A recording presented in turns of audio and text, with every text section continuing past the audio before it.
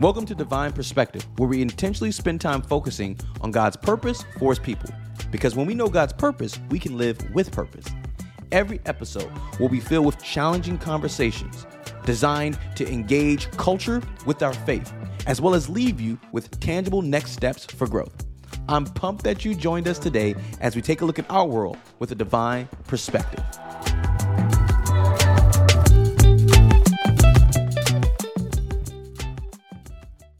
Welcome to the first episode of the podcast. You are here for the very beginning steps and stages. I'm so thrilled you're with us. Listen, if you know me at all, I'm a little nervous. I'm a little afraid, and maybe you've done something before for the first time. Maybe you stepped out on some faith. Maybe you stretched yourself a bit and you recognize all the feels that can come with it. Well, I got them. I got every single one. But nonetheless, here we are. And I'm actually pumped. Equal parts nervous, equal parts pumped, because I truly believe we need more conversations that always start and end with us going, so what does God think about this? What's His view on this? What's that holy, divine perspective we can gain to live in our culture? And that's what we're going to attempt to do. So before we begin into today's particular topic, let me give you just a little bit on who I am, because many of you are listening to this and you really don't know me. You're not understanding why this podcast is here, who I am. So let me just make this real brief. I am a pastor of a church in Spokane, Washington. I have been a pastor or full-time ministry now for over 10 years. I've been a believer, Christian, for over 20 years. The interesting thing about my journey is that for about 10 years, I have been in predominantly African-American spaces, Black spaces. I was saved in a traditional Black charismatic church. And then the last 10 years, God has seen it fit and humorous to move me into predominantly white spaces. And so right now, the church that I'm a senior pastor of is predominantly white, and I am African American. And so that has been very interesting. I grew up in New York City, and I have moved to the Pacific Northwest, which is a culture shock in and of itself. But my wife and I have actually lived in a number of places, and so it's not our first rodeo with this type of culture at one level. All that being said, I've recognized in order for me to navigate multiple cultures, in order for me to live in a variety of spaces, I had to always keep in front of me, what would God aim to accomplish through me in this particular space? And that's that divine perspective piece that we're going to try to bring to every episode, right? What is God doing with me, with us as a community of believers?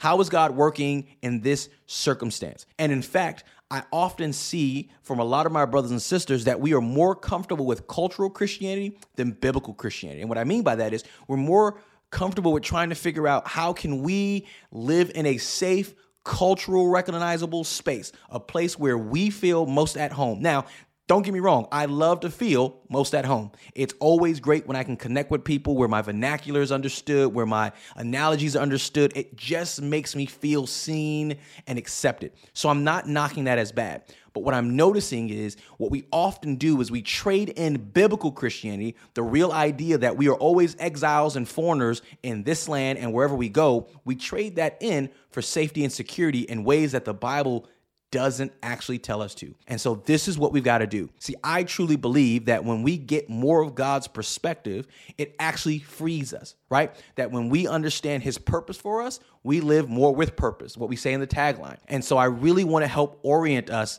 toward that kind of thinking. Okay, enough with the introductory work. Let's get to the meat for today. What I want to wrestle with, what I want to try to get some divine perspective on is how do we navigate different opinions? How do we navigate different views amongst the body, amongst fellow believers, with one another? People in general, right? Even if you're not a Christian and you're listening to this, I still think this could help you because in our world, we've lost the art of working together with people we don't actually agree with. And here's what I mean by that. There are moments when you have to have a certain value, and when that value gets crossed or it's offended, you go, you know what? I can't be in close proximity with you. That's not what I'm talking about. I'm talking about when we have differing opinions on important matters, but maybe they aren't strong biblical ones. And when I say strong biblical ones, there's three categories I like to think of: biblical, non-biblical, and extra biblical. When I say biblical, I mean the Bible's going to tell me to do it, so I better obey. Non-biblical, the Bible says don't do it, I better not touch it. and extra biblical. The Bible's going to give me some wisdom, but may not have a directive or a command that I have to follow. So this is where we start understanding the heart of God, the values and views he set up, and how we can live forward. You know, there used to be the line, we would say, well, we can agree to disagree. Really what a lot of times people mean by that today, I've found, is that what they want to do is stop talking and just say, you go your way and I'll go my way. And that could work depending on what we're talking about. But ultimately, I want us to think through, how do we work with individuals, stay in the body, especially if you're in a local church, stay connected with individuals who just have a different narrative than you. Do we even see this in the Bible? Once again, what's that divine perspective? This is actually a topic that I love, because I think when you look at scripture, you will see this a few times throughout, and it kind of gives us the idea that it's okay to disagree. Let me say that again, because I know some of you hate conflict. It's okay to disagree. In fact, and you don't have to always go to the scriptures I use or some of the places I talk about, but if you have a Bible, if you want to go back, feel free to do that. In Acts 15, one of my favorite passages is, you're going to see Acts 15, 36 through 41, Paul and Barnabas disagree. Paul and Barnabas get into a bit of a fight over a particular person. This is Mark, we believe one of the gospel writers, wrote the Gospel of Mark that bears his name, obviously. They're going to get in a disagreement because they're getting ready to go on a journey, and Barnabas wants to take Mark with him. His name's John Mark here. Verse 37, he wants to take Mark, but Paul didn't think it was wise. Paul says, listen, this dude abandoned us. I don't really want to travel with him. Now, that's interesting, because here is a disagreement over an individual, another fellow believer, and it doesn't seem to have what we would term this theological significance. And what I mean by that is, it's not over the gospel. It's not over, is he believe in free will or predestination? You know, it's not over one of these fights that we always see people in. It's literally going, I don't trust the guy. Paul's like, I'm out. Barnabas is like, nah, we take him. And they have a sharp disagreement. That's like when my wife and I, we talk about it. We go, we had intense fellowship. They fought and they decide to split ways. But notice, no one gets called names from the text. Luke doesn't say one was right or one was wrong. No one's called in sin. They're able to part ways. Or what about if we look at like Philippians, right? In Philippians 1, you're going to find Paul, as he's writing this letter, he's encouraging the church in Philippi. And he actually writes to them in verse 15 saying, hey, so I recognize that there are people preaching Christ, the gospel, out of envy and rivalry, right? Some do it out of goodwill. Some do it with the right motives. Some do it with the wrong motives. Some do it with selfish ambition, he'll say. But then he says this line, and this blows me away. Well, what does it matter? So what? The important thing is that the gospel, the right gospel, is going forward. Can you catch that for a moment? Preaching the right gospel with the wrong motives, Paul is at this moment going to say, it's okay. Now, let me pause. I don't mean you can have wrong motives doing right things, and that's fine. That's a different episode. That's a different issue we could tackle. What I'm saying in this moment, though, notice Paul isn't as concerned. He's rejoicing that the gospel is going to go out. The right gospel is going to go out regardless. Here's another disagreement that Paul's not calling sin. He's not going to fight over. He's comfortable with it. Or what about the fact that Jesus chose 12 disciples, right? So he picks 12 men to follow him. He has many more that follow him, including a host of women. But he chooses 12 who some are on the opposite ends of the political scale, right? We know we've got one, Matthew, who was working for the government at that time. So the Jews don't really like him because he is a Jew. And we got one who's a zealot, who's like, take down the government. He is radical and ready to roll. And now they're forced to work together. And here's the beauty. You never hear what happens to their political convictions. You never hear if that changed or not. We can make all sorts of assumptions that we want. The reality is, we just don't know. What we do know is that they come together. They understand at some point what the gospel is, who Jesus is, obviously, to understand what the gospel is, and they can work together and move forward. And then the last piece I want to bring out to you is in Corinthians 12. Now, we love Corinthians 12 because you talk about spiritual gifts and people want to do the spiritual gifts test and figure out what they're good at and how they can use it and all the things. That's not the point of 12. Paul's not writing about gifts so people can go out and figure out what their gift is. Paul's writing it so that there's unity in the church. Paul's going to say, listen, we're not all wired the same. We're not all given the same gifts, and that's okay. It's the same spirit that gives them, but we're all a little different. By the way, you probably know we're all a little different. We got different passions, different skill sets. This is what Paul's talking about. And what he's actually going to tell them is that the same Spirit is working differently in everyone, but it's all for the body. And then he says, one of my favorite lines, just as the body, though it has many parts, but all the many parts form one body, so it is with Christ. And here's the beauty. His examples, he goes, whether Jews or Gentiles, slaves or free, we're all given one Spirit to drink. Even so, the body is not made up of one, but many. Here's the crazy thing. In talking about how we're wired differently, Paul talks about how we can be different ethnically. He goes to the Jew and Gentile distinction and says it's okay. We're made up of many, but we're still one in Jesus.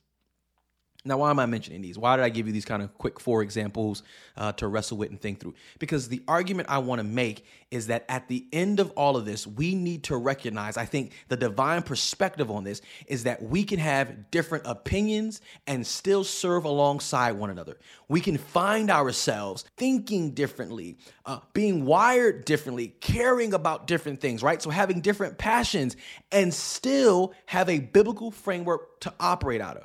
If we all submit to the same gospel, we all submit to the same Jesus, who's Lord of our life, we all are under the same authority of Scripture, we can still move forward as one, even if we view things differently. By the way, this is what I would call diversity. See what I did there? This is what I would call divine diversity. The idea that God has always been up to bringing all manner of people to himself, drawing people to himself so that we all may worship him. You're going to see this all throughout the scriptures, I think. This is what Israel's purpose was supposed to be. He chooses this one nation in order that all nations might come to him, might bow to him, and might worship him. He does this with the church. The church now is made up of all manner of people. That way we could worship God. And this is what's supposed to be crazy about this difference of opinions, but yet staying in unity and working together, is that the world is supposed to look at it and go, so wait a minute, why is there like an 85-year-old white lady hanging out with a 35-year-old black man weekly? What they shouldn't be hanging. What's going on there?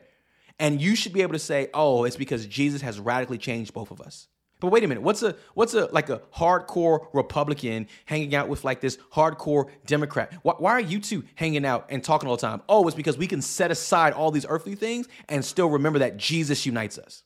That's what's crazy. That's what's beautiful about the divine perspective on how people are to relate to one another. That's what's beautiful about diversity when seen from a divine viewpoint, is we get to recognize it's God who's at work. It's God who transcends all the things we discuss. Now, yes, there are moments where you have to keep in mind that some people are going to try to mask certain harmful thoughts that actually go against the gospel. But see, once again, that's not what I'm talking about. In fact, I think if you have a viewpoint that the Bible isn't clearly speaking for, but you're discerning the heart of God, and someone else has a different viewpoint, almost like different giftings, I think you can still treat each other as godly as possible. So then what happens, or what does that mean for when we disagree with someone and we start using very nasty language towards them? Who's in the wrong then? Or when we start disregarding people's thoughts and perspectives because they don't match up and line up with our own, who's at fault then? You got to be careful, because when you read your scripture, I want you to tell me any two people that just thought the same all the time. One example I didn't give, which you can go look up, is back in Philippians, you've got like 2 ladies who are fighting with one another. Philippians 4, and Paul's going to say, hey, listen, I've known these women forever. Like they're fellow workers. We all get along together. We work together. Cut it out. Cut it out. Our names are written in the book of life. It's funny. We don't know what the issue was. He doesn't say what the issue was. He doesn't try to ask for more information, right? Because these are letters written to a particular church. So while we may not have the follow-up letter, we can see sometimes his perspective. He doesn't say like, well, tell me what's going on. Let me decide who's right or wrong. He just goes, hey, listen. Be of the same mind in the Lord. Remember, our names are written in the book of life. We can work through this. Imagine that. Imagine if that's the mindset we had with some of this. Hey, we could work through this. And while we may not agree on the method or how to handle it exactly, we can agree that Jesus is still Lord, and your concerns he cares about, and my concerns he cares about. Oh, how beautiful would the church look then. Now, this sets us up for every episode to come. You're going to get challenged. You're going to hear ideas, methods. You're going to hear perspective from people you probably don't agree with. Now, I hope you agree with a lot of it. I hope you agree with most of it because I believe it's all rooted and grounded within the biblical framework. But I'm not a stranger to working with people, and I recognize that you're not going to agree with everything. Can you stay unified? Can you keep a divine perspective that we're still equal in Christ? We're still one in the body of Christ, and God can use both of us to accomplish his means and goals in this world. In fact, he wants to do that. Can you hang on to that truth? If so, boy, you're going to enjoy, I think, all the things to come here. If you're ready for that to say, listen, I may not have all the answers, and I recognize the other side or the other multiple opinions don't have all the answers, but I'm ready to try to figure it out with the word of God and the spirit of God, awesome, you're going to have a blast. But if you're listening and you're already like, ooh, I don't know, if you don't line up with my framework, I don't like that, and it's got to be this way because this is the right way and this is what we know, you're going to wrestle.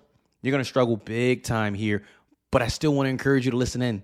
I still want to encourage you to be a part of the journey with us because that's what we're about here at the Divine Perspective Podcast, is being able to look to the Word of God, figure out what God has been saying, what he says, and how we can live it out today.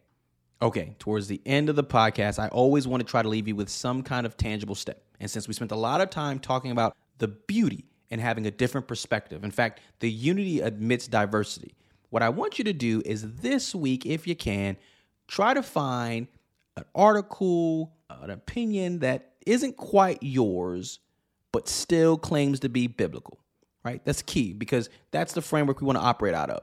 Read it. Figure out its values. Why is the author communicating whatever they're communicating the way they're communicating it? And once again, the goal isn't just to critique heavy, but the goal is to listen in and go, can I still hear a value, a biblical value at that? And maybe recognize that my voice and my value isn't the only one out there. There's real beauty in that.